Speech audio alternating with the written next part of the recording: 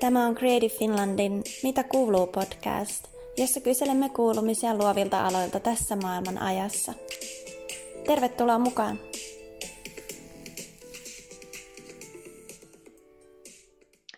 Mitä kuuluu? Kulttuuripääkaupunki-hankkeen projektijohtaja Perttu Pesä. No, kiitos kysymästä. Kesää kohti. Ihmiset ei mua nyt näe, mutta mä olen itselleni tehnyt tämmöisen Havaji-paita-haasteen ja todennut, että mä haluan esitellä erilaisissa sosiaalisissa medioissa 7 erilaista Havaji-paitaa ihan vaan osoittaakseni asennetta sitä kohtaan, että kohta maailma vapautuu. Tai ainakin näyttää vähän paremmalta kuin miltä se on näyttänyt. Ja kyllähän tämä tietysti tilanne on vaikuttanut meidän projektiinkin, että ei ole niin helppo tehdä kansainvälistä hanketta kuin mitä se olisi silloin, kun ihmiset pystyvät kohtaamaan toisiaan. Mutta toisaalta mä näen tässä myöskin sen, että kun koko maailma on samassa tilanteessa, me olemme yhdenvertaisesti ja tasa-arvoisesti kaikki jumissa, niin kyllä ihmisten oikeastaan aikataulut ja sielut aukeaa myöskin tämmöisellä 2D-mallisella kokoustamisella aika hyvin ja yllättävän hyvin pystyy tekemään asioita, jotka liittyy yhteistyöhön ja kansainväliseen yhteistyöhön ja verkostojen hankkimiseen ja muuhun. Mutta kiirettä piisaa tietysti tällä hetkellä myöskin, että tässä meidän Bidding Booki kakkosversio alkaa olla viittavaille valmiina ja sitä yritetään sitten työntää kohta tuonne meidän päätöksentekojärjestelmään ja sitten painoon ja sitten äkkiä opetusministeriöön ennen kuin aikajana on jumissa. No joo. Kertoisitko sitten hiukan tästä hankkeesta paikallisnäkökulmasta? Eli mitä tämä hanke tarkoittaa tamperelaisten asukkaiden kannalta? Ja mitäs muita kuntia tässä olikaan mukana, eli kuinka laajalle alueelle tämä hanke ulottuu? Tampere ja sitä myöten tietysti Pirkanmaa on sitoutunut aika vahvasti tähän kokonaiseen toimintaan, että meidän ympäristökunnista suurin osa, eli päähakijoiden, eli Tampere ja Mänttä-Vilppulan lisäksi, niin 18 muuta kuntaa on tällä hetkellä mukana tätä kulttuuripääkaupunkia viemässä eteenpäin, ja sillä tasolla tämä näyttää erittäin hyvältä, koska naapurikunnat on ymmärtänyt sen, että tämä on jotain, mikä ei ole heiltä pois, vaan tämä on jotain, joka niin kuin kasvattaa myöskin heidän omaa statustaan, osaamistaan, sivistystä, sitä kulttuurikenttää, koko tätä yhteistyömentaliteettia. Ja sitä on ollut äärimmäisen hienoa nähdä. Ja jotenkin semmoisen, kun mennään niin kuin yksittäisen tamperelaisen tai pirkanmaalaisen housuihin, niin kyllä se kulttuuripääkaupungin tuoma eurooppalaisuus, sellainen niin kuin, tuulahdus jostain muualta, niin on iso osa sitä, mitä tämä tuo myöskin muassa. Mä aina muistan sen, että kun meillä oli 2018 yleisurheilun nuorten MM-kilpailut. Ja yhtäkkiä tämä kaupunki oli ammuttu täyteen. Täällä oli 200 000 erilaisten maiden verkkareissa olevaa ihmistä. Ja kun katso, miten tamperelaiset suhtautuivat niihin nuoriin urheilijoihin, niin kuin bongaten, että hei, kolumbialainen, hei, toi on Venezuelasta, tuolla on Bulgaria. Yhtäkkiä semmoinen niin kuin ylpeys siitä, että olemme osa jotain suurempaa ja saamme olla niin kuin näyttämönä tämmöisille ihmisille, niin kyllä sitä samaa ylpeyttä, yhteenkuuluvuuden tunnetta ja sitä myöten myöskin tämän niin kuin oman kenttämme sivistämistä, sitähän tässä tehdään. Kulttuuri voi olla hirveän hieno triggeri myös muiden asioiden toteutumiseen. Tässä sivussa viedään kuitenkin eteenpäin ajatusta, että tässähän tehdään Tamperetta ja Pirkanmaata niin kuin 2.0 käyttäen kulttuuria, taidetta siinä osana sen edistämistä. Ja kyllä se tulee konkretisoitumaan ihan sen tavallisen tamperelaisenkin toimintaan, että älkää pelätkö, ei teitä pidetä sivussa, vaan päinvastoin. Meillä oli itse asiassa aika pirusti oli suunnitelmissa, mulla tuli 2 semmoista A4 täynnä erilaisia kansalaiskohtaamisia ja kaikkea, mitä tässä on niin kuin ollut tarkoitus tehdä, joka tietysti niin kuin pirullista kyllä, niin siirtyy sitten niin kuin tulevaisuuteen. Mutta kyllä tässä otetaan laaja-alaisesti huomioon sellaiset ihmiset, jotka niin kuin ovat luonnollisesti osa uskontoa, eli ymmärtävät taiteita ja kulttuuria, mutta myöskin me halutaan katsoa niitä, joiden näkökulma saattaa olla vähän toisen näköinen. Mutta mun henkilökohtaisen ideologian mukaan urheilu on osa kulttuuria, niin se on ollut vanhassa kreikkalaisessa sivistyksessäkin, ja sen takia me otetaan myös mukaan niitä sporttiseuroja, niitä toimijoita sitä kautta, koska tätähän tämä on yhteinen peli, jolla me teemme itsestämme niin kuin ison eurooppalaisen näyttämön. Miten yhteistyö eri kuntien välillä on toiminut tässä hankkeessa? Mun on pakko tunnustaa, että yhteistyö näiden eri kuntien välillä, niin mä olin oikeasti vähän yllättynyt siitä, että minkälaisen positiivisen hengen tämä on niin kuin luonut sille yhteistyölle. Toki niin kun mä olen käynyt nyt 19 Tampere tietysti, eli 20 kaupunginvaltuustossa, kaupunginhallituksen kokouksessa käynyt läpi tätä asiaa. Ja kaikki on ymmärtäneet niin kuin poliittisella tasolla sen, että tässä ollaan tekemässä jotain yhdessä.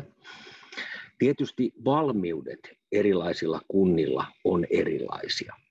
Eli kyllähän me tietysti olemme huomanneet sen, että meillä on kuntia vielä tälläkin alueella, jolla ei ole esimerkiksi olemassa omaa kulttuuristrategiaa vielä. No hyvä, luodaan sille elementti, tehdään siitä edellytys ja tuotetaan tämän prosessin aikana heille oman näköinen tavoitetaso, miten niin kuin kulttuuria ja taidetta voi niissä kunnissa kehittää. Mutta koko luokat on tietysti erilaisia. On eri asia katsoa sitä niin kuin 240 000 asukasta vetävän Tampereen silmälaseilla, kun sä katsot sitten esimerkiksi niin kuin 9-tonnisen Mänttä-Vilppulan silmälaseilla, vaikka molemmat niin kuin on tässä niin kuin samassa junassa, niin ongelmakentät on erilaisia, niitä pitää ratkaista vähän eri lailla, mutta sieltä se löytyy se yhteistyömenetelmä. Ja kyllä mä näen sen, että kyllä yhteisölliset toimijat on olleet aktiivisia tässä ja heidän tarvitsee olla aktiivisia myöskin tulevaisuudessa, koska ei tämän ole tarkoitus tämän projektin olla sille, että me täällä mietitään, että mitä te teette. Siitä ei tule yhtään mitään semmoista niin kuin top-down-ajattelusta. Että se täytyy lähteä siitä, että sulla on siellä se pohja niitä toimijoita, jotka pystyy omalla panoksellaan tekemään parempaa yhteiskuntaa. Mä näen, että me ollaan hienolla reitillä. Seuraava kysymys olisi sellainen, että mitä oppeja olette tästä hankkeesta jo saanut ja mitä jää kaupungin toimintaan elämään tämän jälkeenkin? No meidän tarina tietysti lähtee vähän jo aikaisemmin liikkeelle. Että jos me ajatellaan, että me teimme jo biddingin vuonna 2006 kohdistuen 2011 Euroopan kulttuuripääkaupunkiin, joka sitten meni loppujen lopuksi Turkuun, mutta me teimme siinä vaiheessa jo tietyn suunnitelman, että mitä tamperelaisessa kulttuurikentässä pitäisi tapahtua. Me ollaan opittu tämän 15 vuoden prosessin aikana, että ne asiat, joita nyt tehdään tässä niin kuin projektissa, niin niitä pystyy ottamaan käytäntöön ja viemään niitä eteenpäin. Ja ne tuo sitä parempaa näkymää, että työ ei sinänsä mene hukkaan. Ja tämä on minusta se ydinasia, joka tietysti tämmöisessäkin niin kuin ylikunnallisessa yhteistyössä niin täytyy ottaa huomioon se, että mitä asioita me pystytään niin kuin jalkauttamaan niin kuin kaikissa mahdollisissa tapauksissa. Mikä on se päämäärä, mikä meillä on, joka positiivisissa merkeissä näyttää sitä eurooppalaista valokeilaa, mutta mitä me haluamme toteuttaa kaikissa mahdollisissa tapauksissa. Ja kyllä siellä on, niin kuin, siellä on isoja muutoksia niin asenteisiin, niin semmoiseen kulttuurin ja taiteiden aseman parantamiseen, kehittämiseen, huomioon ottamiseen, jotka mä jo nyt näen, että ne tulee saamaan ihan erinäköisen jalansijan tällä alueella. Kyllä se niin kuin on pirun kivaa herätä aamuisin tekemään töitä, kun ihmiset ympärillä on innostuneita ja ne on niin kuin ymmärtää sen, että ei tämä mikään riippakivi. Tähän ollaan valmiit sijoittamaan aika isoja summia rahaa tällä alueella. Ymmärtäen se, että tässä on meidän tämmöinen niin kuin timeslotti päästä semmoisesta niin kuin kakkoskaupungin perusdilemmasta, joka sillä aina on, että se ei ne ole Euroopan laajuisesti tunnistettavia. Että kuka tahansa meistä pystyy niin kuin luettelee aika helposti 55 Euroopan valtiosta, sanotaan kun 50 tulee, kun vähän aikaa miettii. Ja niille 50 tulee, niin jokainen meistä tietää 40 pääkaupunkia. Mutta luettelepa niiden 55 eurooppalaisen maan kakkoskaupungit, niin hiljasta oikeasti on. Eli tämä on se, että tämä on isoa semmoista niin kuin profiiliin liittyvää asiaa. Ja toisaalta me halutaan avata niitä ovia myöskin meidän taiteilijoille näkyä tuolla maailmalla. Jokuhan näistä 3 hankkeesta siirtyy 2.6. Ei pelkästään kansalliseksi hankkeeksi, vaan se siirtyy eurooppalaiseksi ikkunaksi muille maanosille sama. Eli joku saa statuksen, jonka tehtävä on näyttää, että tämä on Eurooppa. Eli tämä on hieman muuttunut tämä ajattelutapa tässä vuosien myötä. Että jos Helsinki oli 2000, niin se oli päätös tehtiin 2011 vielä niin kuin Suomessa. Nyt päätöksen tekee 10 ihmisen eurooppalainen raati, jolle piru vie, mä en saa soittaa enkä saa lobata asiaa yhtään sen enempää, vaan että ne oikeasti tekee sen ihan oman mielensä mukaan sen päätöksen, että mikä heistä tuntuu niin kuin hyvältä vastaukselta eurooppalaisiin kysymyksiin. Sä tuossa jo vähän lähditkin sille linjalle, mistä haluan sun kanssa seuraavaksi keskustella. Eli siitä, että miten näistä kulttuuripääkaupunkihankkeista saataisiin koko Suomen asia, eli koko Suomen laajuinen asia sen sijaan, että ne olisivat niin paikallisia. Tai että esimerkiksi Tampereen kulttuuripääkaupunkihanketta varten tehty valtava työ jäisi elämään vaan tänne Pirkanmaalle. Onko sulla siihen ajatuksia tai haasteita, ideoita heittää? ja mielellään konkreettisia esimerkkejä. Meidän tehtävä on vastata EU-kysymyksiin tässä Widingissä. Ne koskee 44 eri aihealuetta ja siinä on sanotaan 6 eri aihealuetta ja siinä on 44 eri kysymystä.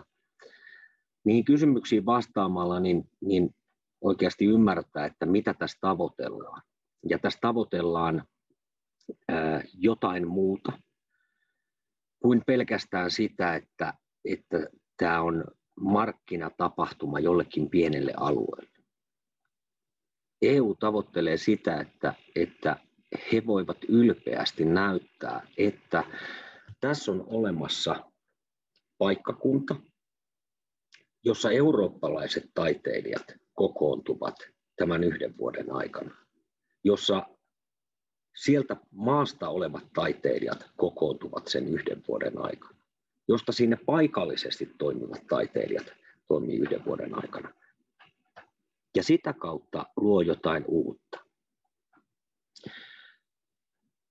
Joku näistä hankkeista on kuitenkin kesäkuun alussa siirtyy sellaiseen vaiheeseen, että se on Suomen edustaja. Ja se tietysti tarkoittaa kaikille suomalaisille sitä, että vuoden 2026 tietty eurooppalainen näyteikkuna saa itselleen yhden host cityn. Kyllä se kansallisesti ymmärretään tässä matkan varrella, ei kenties vielä 2021, mutta seuraavina vuosina. Ihan vaan senkin takia, että niin kiusallista kuin se pääkaupunkiseudulle onkin, niin niidenkin pitää kääntää katsetta jonnekin hieman ylöspäin, koska siellä tulee niin kuin mahdollisuuksia toimia. Onhan tämä ehdottomasti tämä on niin kuin tärkein tälle sukupolvelle mahdollisuus ponnistaa poispäin myöskin ja niin kuin eurooppalaiseen maailmanlaajuiseen tietoisuuteen, että kyllä tälle tulee se funktio ihan selkeästi, että kaikki haluaa olla tässä mukana. En mä näe siinä mitään sen suurempaa ongelmaa. Ja tamperelaiset nyt yleensäkään ei ole kauhean kateellista kansaa, että tänne vaan. Kiitos haastattelusta, Perttu Pesä. Kiitoksia, Essi. Oli kiva olla tässä haastattelussa.